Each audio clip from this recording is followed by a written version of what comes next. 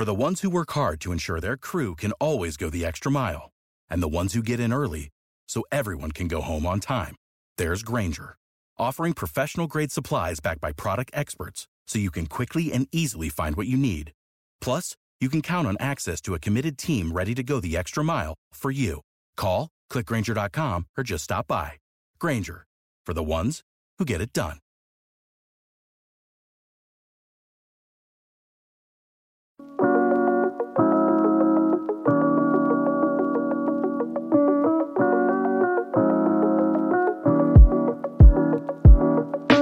Oh yes. Hello, my friends. Once again, I'm Josh Norris. That's Hayden Winks. Hayden, let's dive right into it. Conference championship weekend, 2 extraordinary games. I feel like today's show, what we need to do, focus on really both sides of the ball for each contest. Offense versus defense, offense versus defense. Then we'll flip on over to the other contest. How's that sound to you? The people have their pick'ems. They have their bets to make. Let's just take it one side at a time. How about that? All right. Well, let's start off in the AFC, where once again, it's Cincinnati Bengals versus the Kansas City Chiefs, a total of 54.5. Chiefs are 7-point favorites in this game. Let's start off with the Kansas City offense. All right. These teams played a couple weeks ago, week 17. Bengals came out on top 34-31. In fact, Bengals put up 17 points in the second half to come back in that victory against a Chiefs offense with 28 points in their own first half. Hayden, when you look at this, where do the Chiefs' offensive strengths match up with possible weaknesses on the Bengals defense? So the Bengals play pretty smart, regular defense. There's nothing too complicated about it. I think that they're probably going to do some of the too high stuff that the other teams have been doing. I don't think any of it matters. Like, what is the scheme that you would be possibly worried about? So I feel like we just take all the scheme data that we have and throw it right out the window. And it's, can you tackle Travis Kelce and Tyreek Hill after the catch? And then how much of the explosiveness from a Jerick McKinnon, a McCole Hardman can you get? I've seen enough. I think that this Chiefs team, it's back to the elite form on offense. I can see them going over their total. I have them scoring at least like 34 points. I think it's going to be a light showing. The big thing is both of these offenses are in a spot where they have to outperform each other, and you're going to see them play at a high pace and pass the ball like you've never seen before on both sides. I think that we're going to just have a complete shootout here. I have a bit of a wrinkle thinking that maybe the Chiefs running the football is a huge advantage here. All right. Yeah. So in the last game that we saw with the Chiefs on the field, 17 carries combined for Jerick McKinnon and Clyde Edwards-Helaire. Neither of those backs played in week 17. In fact, it was the Darrell Williams show. He took 14 carries for 88 yards and 2 touchdowns. I mean, early on, the Chiefs got up 21-7. And at that point, Darrell Williams had runs of 8, 10, 6, 11, 19, 8, 8, and 11. In fact, 8 of his 14 runs went for 8 or more yards. Even Derek Gore got out there, Hayden, a 23-yarder he put out there. And if we pull up where a lot of these runs happened for Darrell Williams, off left side, that's a lot of green off of left tackle and off of the left guard. And what stands out, Orlando Brown didn't even play in this game, Hayden. Joe Thuney lined up at left tackle. Nick Allegretti lined up at left guard. We've talked about it all year long. To me, the Bengals front can be run on, and the Kansas City's offensive line is one of the best out there. It took some time for them to show patience, especially against defenses that do play these too high shells. Again, going through the mud and the down weeks. And here we are now. I think the Chiefs have shown how patient they are. And if they give them the space up front, I think they're going to maximize it again with the likes of CEH and the likes of Jerick McKinnon. If they want to run the ball, I think that they can run it efficiently. I don't think that they're going to ever go into a playoff game thinking like this is the time to get balanced. But if they do run the ball, or even if they don't run the ball, how should we divvy up the carries and overall snaps? Last week, Jerick McKinnon, he ran a route on 73% of the Chiefs dropbacks. For most of the game, it was Jerick McKinnon, but then kind of towards the end, Clyde Edwards-Helaire had a couple good runs behind that offensive line that was really getting a bunch of movement. And then in the overtime period, there's couple plays it was CEH on the early downs, and then McKinnon kind of came in there on the passing downs. If I had to guess, it's going to be probably closer to 50-50, where it's clear McKinnon's the passing down back, but Clyde Edwards-Helaire gives them that a little more firepower whenever it's a short yardage power situation. Are you in agreement with that? I am. And I know Darrell Williams is probably even back for this game. And so for some people that throws a wrench in there, like Hayden just said, it doesn't matter to me. I know over on Underdog where we play Pick'em, CEH is up at 39.5 rushing yards. Jerick McKinnon is not on the board here yet. I love the over. I love the over there for Clyde Edwards-Helaire. Again, it's all, and I kind of slightly hate myself that I started this conversation just talking about the running game for the Chiefs because we know how electric they can be in the passing game. But no team like relies on their dudes being better than your dudes, than the Chiefs passing attack. Like we even talked about it this past weekend when facing off against the Bills. Demarcus Robinson is like completely invisible. A great pick route by Travis Kelce allows Mecole Hardman to run along the sideline. It is the patience in the pocket from Patrick Mahomes to slide inside of structure with pass rushers flying around him, and then just staying patient for Tyreek and Travis Kelce to get open there. To answer your question, I'm leaning more towards like the combination of the two getting 100 yards, but I can totally see, as you outlined, CH looking good, looking explosive for him to be the one that gets over, again, these 39.5 rushing yards. Last note I have is referees. When these two teams played, it was the third biggest gap in winning percentage of any game this season in favor of the Bengals because of some pass interferences and some holdings. And that really was the difference between the Bengals winning and upsetting the Chiefs in week 17. And then this week, they get the referee group that is called the least amount of penalties in the NFL. So we're not going to have the referees getting in the way. And that's another reason why I like just this team going over. It's just going to be let them play. And both of these teams obviously have enough firepower. Just keep going back and forth at it. Couple more notes. And I want to, again, revert back to week 17. Kansas City went punt, touchdown, touchdown, touchdown, touchdown in the first half. And again, they only scored a field goal there in the second half. That first half from Patrick Mahomes was absolutely spectacular. He was creative when he needed to be. He was, again, weaving between his blocks in the pocket to convert. There was like a 1st and 20 where he did that. That was exceptional. And then here from Josh Cohen, who's a great follow over on Twitter, the Bengals' first 8 defensive snaps against against Kansas City, 2 deeps, right? 2 deep safety looks. That night snap was not. And then it was a 30-yard dart from Patrick Mahomes here for a touchdown. I bet that they go back to that. But anytime the Chiefs go and are able to get isolation one-on-one on the outside, it's so efficient and it's going to be a big play. And I just think running game, passing game, they're going to hit over their projected team total. All credit to the Bengals and how far they've gotten here. But this is just a bunch of dudes. Plus, again, they have a strength that like they don't lean into often enough to me that converts and combats a weakness that the Bengals put out there. Yep. Bengals' worst game on defense this year. Most EPA allowed was against this Chiefs team in week 17. And the other part is the Bengals, out of any team in the NFL, the easiest strength of schedule according to Pro Football Reference. So give me the points. Give me a bunch of these overs. I want anything to do with the Chiefs this week.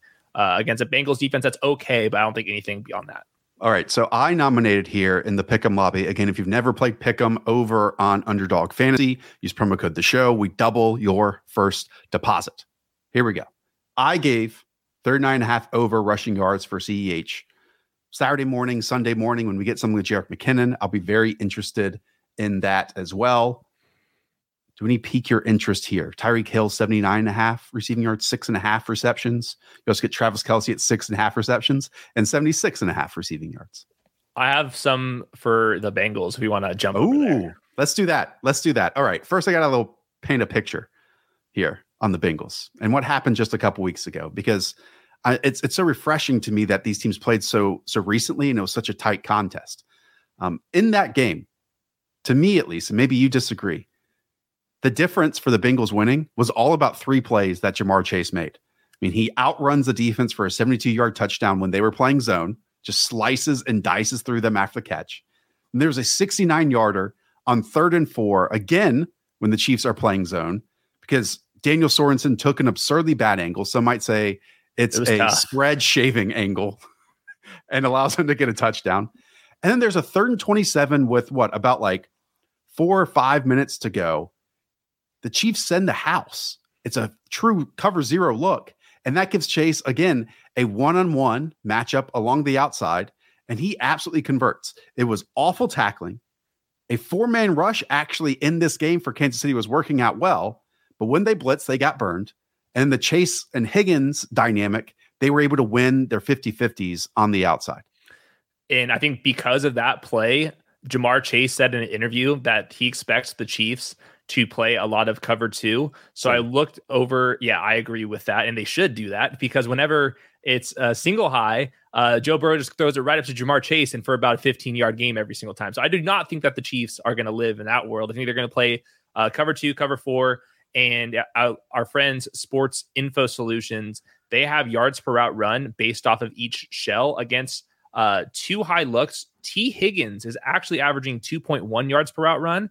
Jamar Chase is at 2. When single high, Jamar Chase is at 3.5. So between the two, if you are looking to stop Jamar Chase, I say that in air quotes, you do that playing too high because it's just Joe Burrow's immediate read whenever he gets an isolated look. It's just throw the ball to Jamar Chase, and it usually works. So I think if I was looking between the two, I think that this could be a little bit of a T. Higgins game where the Chiefs look to get rid of the Jamar Chase deep ball, and you see a lot more of the intermediate stuff to T. Higgins kind of as that second read. So that would be the direction I would be going for DFS and player props. We're looking at T. Higgins in this game.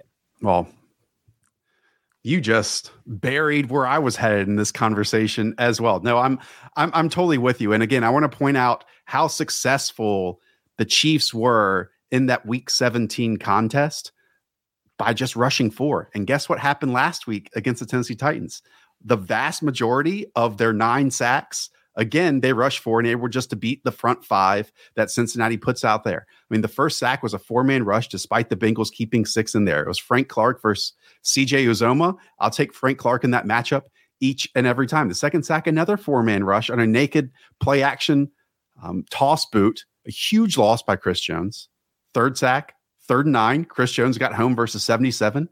Fourth sack, another 4-man rush in 1st and 20 with about 4 minutes to go, which turned, again, it into a 2nd and 27, and they converted the 3rd and 27 just a few plays after that. I mean, if we see what Melvin Ingram did last week to that right tackle, and he does it again this week to the right tackle, plus Chris Jones, plus Frank Clark, plus whoever else you want to put out there, Joe Burrow in that Week 17, 2.41 seconds in terms of his time to throw. That was the second quickest of the entire weekend. We know that he wants to get the football out of his hands as quickly as possible.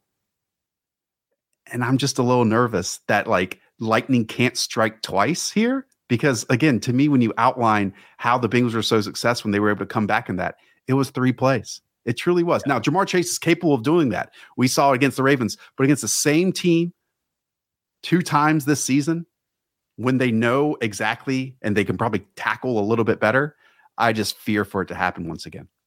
Chiefs get Rashad Fenton, who is the cornerback 5, according to Pro Football Focus, back this week. He got burned a little bit in that game too. Yeah, but I would rather have him than not have him. Sure. And the numbers, just put some numbers behind the offensive line for the Bengals. Riley Reif, who's their right tackle, he was their big free agent this year. In 397, so almost 400 passing snaps, he blew a block only 7 times. Their right tackle has already blown 10, so more blown blocks, despite playing on 209 pass attempts. So he's just getting blown by at twice the rate as Riley Reif, and that's not even getting to the right guard, which I don't even want to name drop him because he's having such a tough year right now. And in total, they are 25th in pass blocking grade, according to Pro Football Focus. The Chiefs are at 6, and it's basically the same thing when it comes to run blocking. So even if you want to say Joe Burrow equal to Patrick Mahomes, which I'm not there to say that, and the playmakers are about the same, the offensive line is literally a good offensive line versus a bad one. So I want the points. I'm going 34-24, and I can see that's over on each one of their team totals. But I just think that like the Chiefs can score 37, 40 points if needs to right here. You and I are slightly different here. I'm going to take the under of the 54.5, but not by like the Chiefs standards. Again, I think they go over their total. It's more so on the Bengals side.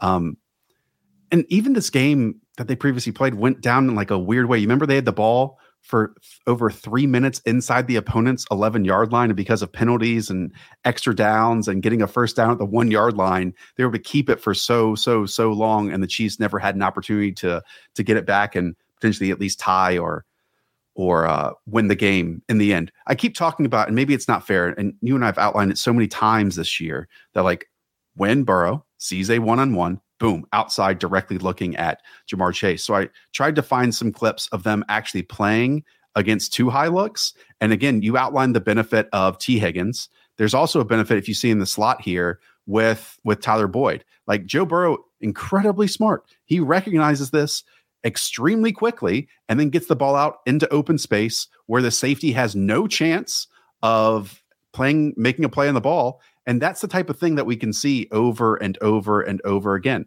Now, again, want to point out, Ja'Marr Chase had two massive explosive plays against zone coverage last time. Those are just more difficult to do.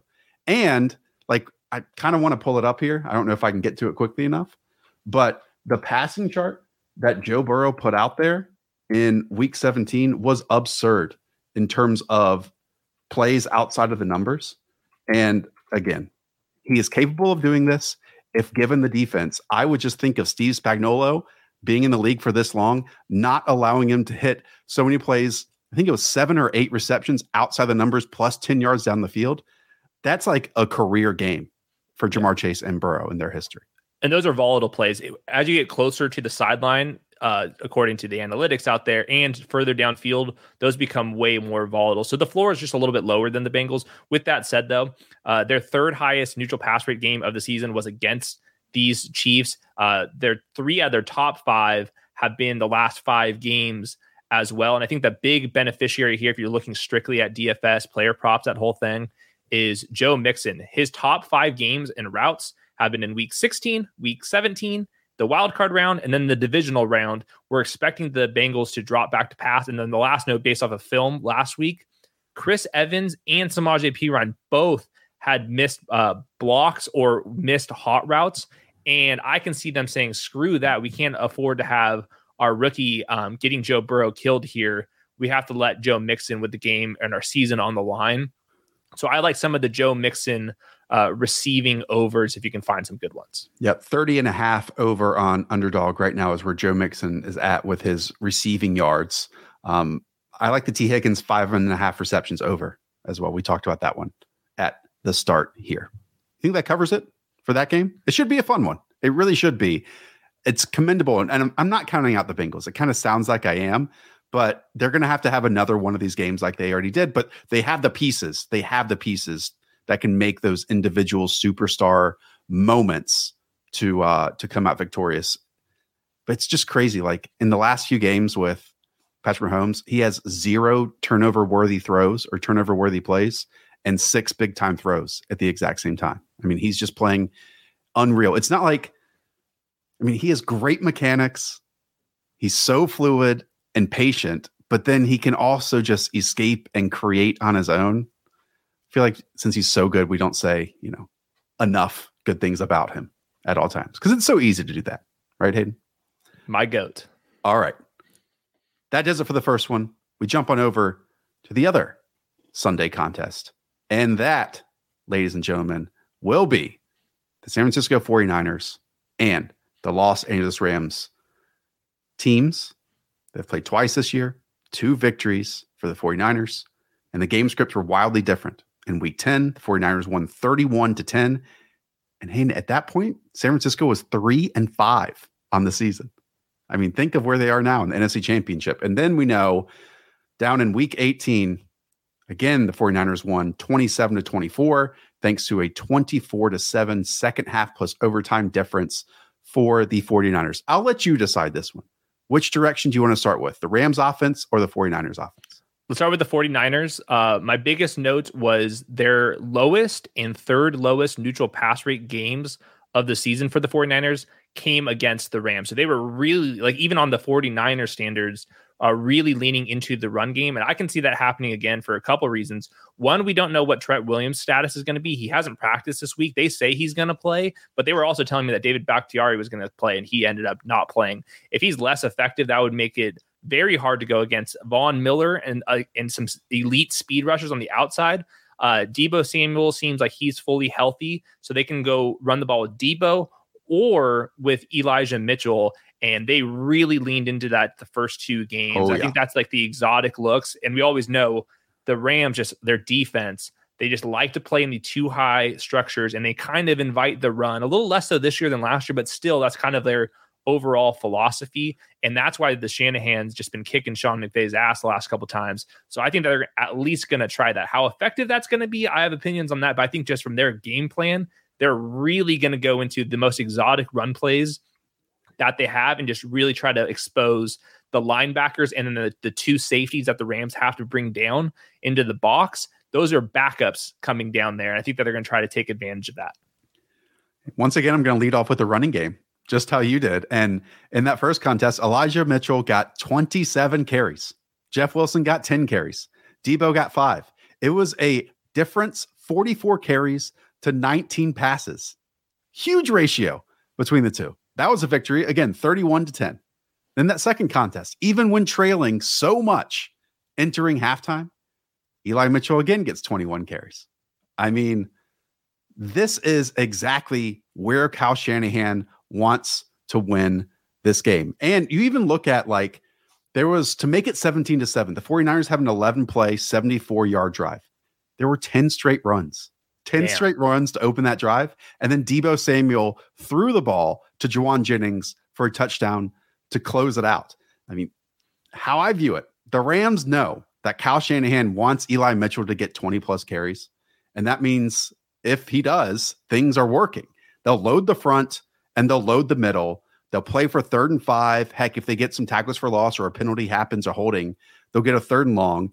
And they will try to force Jimmy to beat them down the field, over the middle of the field, or outside the numbers. To me, that is the best approach. Jimmy has made a couple ones. He did some like at the end of the second half in that second contest, a little bit in the fourth quarter and overtime as well. But win or lose, like, you have to make Jimmy Garoppolo beat you here. It can't be one of those patented 22 carries, 200 yards, and we get out of there from this 49ers rushing attack. Yeah, I mean, the Rams know what's going to happen. If you and I know what's going to happen, I'm sure that they're going to adjust. I am going to have some major concerns with the 49ers being able to move the ball if Trent Williams is out. So I think that's like the big key here. And I think it's a true 50-50. If you look at blown blocks, Trent Williams has blown 4 blocks on 400 rush attempts this year. That is by far the best rate in the NFL. His backup on 31, not 400, 31 has blown the same amount of blocks against the run. So if Trent Williams is out, that is a massive, massive, massive downgrade. And I'm going to be very concerned behind this offensive line in general whenever Jimmy G has to rush the passer. Von Miller had 10 pressures last week. Yep. Leonard Floyd, you have obviously Aaron Donald. I have concerns across the entire offensive line if Trent Williams is not out there. I don't think the right tackle, right guard, or left guard is any good. And you also have 3 legit pass rushers. I have the 49ers projected for 17 points. Their implied team totals at 21.25. I like in that 17-20 range, not like the 21 to 28 range. Yeah, I've kind of been writing these notes just assuming Trent Williams plays. And if he does, the right side of the offensive line is a huge weakness. If he doesn't, both sides of the line are huge weaknesses. And the Rams, as we know, took advantage of that last weekend against the Tampa Bay Buccaneers, as you're outlining. Like, they would overload one side to give Von Miller a one-on-one, or they overload the other side and allow Aaron Donald to get a one-on-one against the right tackle. I mean, these are absolutely avenues for this team because they do run a 5-man front a lot, like 3 defensive tackles.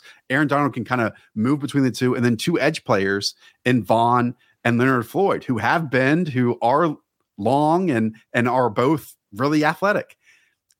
you can't get in 3rd and 7+ situations if you're Jimmy Garoppolo, because then you're going to have to hit those Jawan Jennings plays. You're going to have George Kittle win over the middle of the field despite a safety bearing down on him. You're going to have to make, like, I don't know, Deebo Samuel create after the catch. These are all tough opportunities, and they're good enough to do them, but that's 100% the situation the Rams want to force them into. Okay. I guess we should pivot. Go ahead. I got one last thing on this side of the ball where, like, there's a decision point on where they're going to use Jalen Ramsey, obviously the best corner in the NFL. Last week, it was very obvious. We outlined it on our podcast. He's going against Mike Evans. The rest of the depth is not very good. Outside receiver, one-on-one, he's got the physical tools to do that. This week, because they use Deebo Samuel, you'd like to put Jalen Ramsey on Deebo Samuel, but they moved Deebo Samuel into the backfield, and then kind of like gets the assignments mixed up. I think what they might do, especially if we're expecting them to run the ball, is just put him back in the star spot, basically the slot corner, and get him involved in the run game no matter what. Yep. And if Deebo's in the slot, sure, that's cool. If Ayuk slides in there for whatever reason, awesome. If it's Jawan Jennings, sure, that still is fine with me. I think they want him near the ball because, I mean, there was a couple of clips from this playoffs where Jalen Ramsey was coming and like hammering dudes. So I hope they put him in the slot and let him be really affecting some of their ground game. And I think that's what I would expect to happen. And I'm not sure how much that actually matters for people doing DFS and player props. I think they just want him near the ball and it's less about like the wide receiver matchups, just because the 49ers don't use them in like that typical way. And he's done both a lot this season. So that helps them. And it's not too much of a difference for them either. Yeah. Allow him to go up and close on Kyle Juszczyk, who's trying to set the edge on these outside runs. Ask him to, cover some of those spot throws that Kyle opens those lanes for Jimmy over the middle of the field. Use your superstars. And Jalen Ramsey is absolutely one of those. All right. We talked about the 49ers offense. Let's talk about the Rams offense. And again, week 10, week 18, these two teams played. That week 10 performance was so brutal from Matthew Stafford in this offense. He opened with an interception, and then the next drive, it was a pick six due to an awful drop from Tyler Higbee. And the 49ers scored on every first half drive, including an 18-play drive, 11-play drive. And then you get to it. In that second game, it opened so differently, Hayden. It was a field goal. It was a touchdown. They were 13 and 12 and 3-play drives. It was kind of after we saw the Sony Michel plus Cam Akers renaissance as well. What's your view? I mean, obviously, we've seen fewer mistakes from Matthew Stafford in the past. And again, it led them to 24-ish points there in the first half. So I'll start on the 49ers defense. I feel very comfortable that they're just going to have 4 down linemen. They're going to rush with 4 and play a ton of zone. Teams facing Matthew Stafford run zone about 69% of their plays. The 49ers have done that at 75%, so a little bit above average. And the 49ers just in general against 11 personnel run zone at the 4th highest rate. So I think they're going to see a lot of regular cover 2 and cover 3 zone on the 49ers, and they've been really good at it. Fred Warner in the middle, and when he's sitting in zone, when he gets to read and react, that's elite football. And looking at yards per route run against zone coverage, Cooper Kupp's at 2.7, against man coverage at 4.6, which is like, absurd. Astronomical. So that's a pretty big difference. I mean, 2.7 yards per route run is still really good. So I'm not like saying like Cooper Kupp's going to have a bad game, but the big winner here, if we are expecting this, is actually Van Jefferson. Van Jefferson, his yards per route run versus man coverage is at 0.4, which is basically like running wind sprints. Against zone coverage, though, it's at 2.1 yards. And I think if you look at just kind of his prospect profile, is more of like a headsy player over like physical traits. So I can see where that there's a reason why his zone numbers are much better. And the thing on the flip side, Odell Beckham, such a physical player. Whenever he gets a one-on-one look, that's when Matthew Stafford's going to rip it. So Odell's is the opposite, where he's better versus man coverage. So if I'm looking at an individual player, I like Van Jefferson, even though his player props and all that stuff are set pretty low in general. Really low. We'll get to that in a second. Yeah. D'Amico Ryan's fronts are so crazy. Obviously, defensive coordinator here for the 49ers, who's done an awesome job. I wouldn't be surprised if they get eliminated this weekend or in between now and the Super Bowl, if he starts getting more and more head coaching interviews. I mean, they have so many different types of pass rushers. Everyone knows Nick Bosa and Arik Armstead. You can throw in Jordan Willis, Arden Key, so on and so forth. And the difference between them, and someone pointed out this out on Twitter this week, is that these are all like power rushers. I think it was Ted Nguyen pointed this out.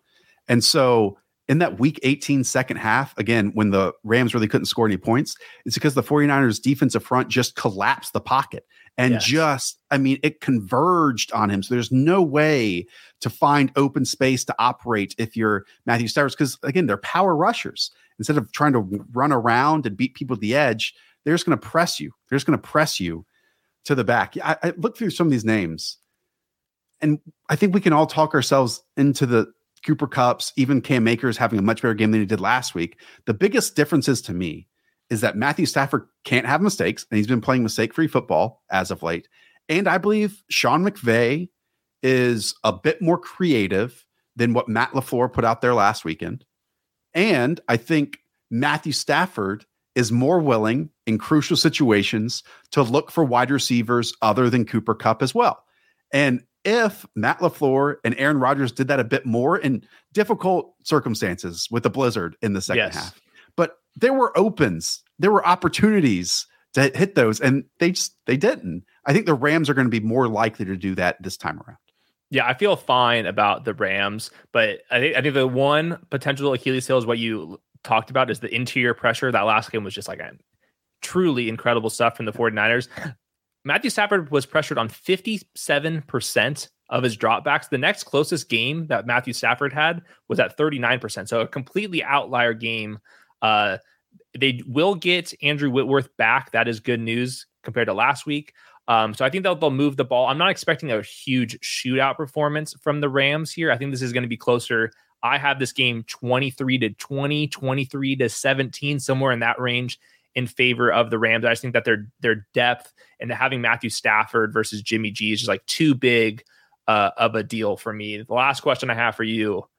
Cam Akers started last week, 81% of the snaps, gave him all the carries. The problem, though, is he fumbled twice, and he wasn't moving the ball when he was getting those carries. So with Darrell Henderson possibly coming back, we know they could go to Sony Michel if they wanted to. And with Cam Akers, I looked at PFF, dead last in rushing grade out of 100 qualifiers, 100 out of 100. Yards after contact, all that stuff's not good for Cam Akers right now. Are we going to see a switch? Is it going to be that 50-50 stuff that we saw in the beginning of the year, or is this going to be Cam Akers 75% of the workload? I think it's going to be closer to like that 60-75 and not like the full bell cow, and sprinkle in a little bit more Sony Michel whenever they want to go to some of the power rushing game. You brought up Darrell Henderson's name. I think they're done with that. No matter what. I think it's fair. Unless an injury happens. I think they give Cam Akers the first series and see what happens from there. Hot hand. They can review the tape on the sideline. They can see the gaps, the holes, if they're there. If he gets tackled on like 3rd and 1 in the backfield, then boom, I bet they, sprinkle in a bit more salt of Sony Michel, because we know he's done that for them in crucial situations. A 3rd and 2, a 4th and 2 conversion, he gets hit 2 yards in the backfield and he still converts it. But then you're going to lose some of those explosive plays that we have seen from Cam Akers since he has returned. Not last weekend, but some other ones. Man, this is such a amazing 1-2 battle. It's been 7 straight here for Kyle Shanahan over Sean McVay. Again, the first time these two teams played, they were 3-5. And now we're here with a chance to make it 8 straight. The two boy geniuses across the league, where one has the potential just to completely own the other. But at the same time, a lot of those were with Jared Goff at the quarterback spot with Sean McVay. And this is exactly the reason why he moved on from Jared Goff and went out to get someone like Matthew Stafford. And I think that will be the difference here. It's just Matthew Stafford. Going back to the run game, I don't even think the Rams are really going to bother. San Francisco, they're 2nd in success rate on run defense, 3rd in EPA per carry on run defense. Why even bother? If you don't like what you're getting out of Sony Michel or Cam Akers right now, like that's why you go 3 deep plus a good receiving tight end, and that's why you trade for Matthew Stafford. I think that going back to that interview Sean McVay and Coach Shanahan had early in the offseason, where Shanahan was super pissed when he heard that Stafford was going there. I think this is going to be the reason. So I'm going to go a slight win in favor of the Rams here. That was on Peter Schrager and Sean McVay's podcast called Flying Coach. What was said by Kyle Shanahan, but not said at the same time, made that entire interview about the Stafford deal, because I think they were both in Cabo. It was before, and the 49ers were rumored to be in it at the same time. And, the Rams made the move much quicker. Okay, let's close this out We mentioned that the total here is 46. The line is in favor of the Rams by 3.5. I think, to me, if I had to put confidence chips in any piece of this, it's Eli Mitchell over his 72.5 rushing yards total. Is there one that stands out to you here the most? Battle Royale, which is our DFS game on Underdog. Van Jefferson, I think, is projected for too few points. If you are going to be stacking Matthew Stafford, I'd make sure that you get some Van Jefferson exposure. Yep. And his pick'em lines, 31.5 receiving yards for Van Jefferson or 2.5 receptions. They've also tried to get Tyler Higbee heavily involved in these games too against the 49ers, especially that week 10 debacle. And he was brutal in that game. Yeah, he was. Absolutely brutal. But then he came down with some important toe-tapping touchdowns as well in that second contest. All right. That's going to do it. 2 games for us, both on Sunday. We'll be back here early next week as well to recap them, really isolate our favorite plays on the All-22, on the tape, and the plays that won the weekend, and then get ready for the Super Bowl. All right. Everyone out there, appreciate you tuning in the channel. Like and subscribe so you can join us along the way. For Hayden, I'm Josh. Up the Villa. Talk to y'all soon. See ya.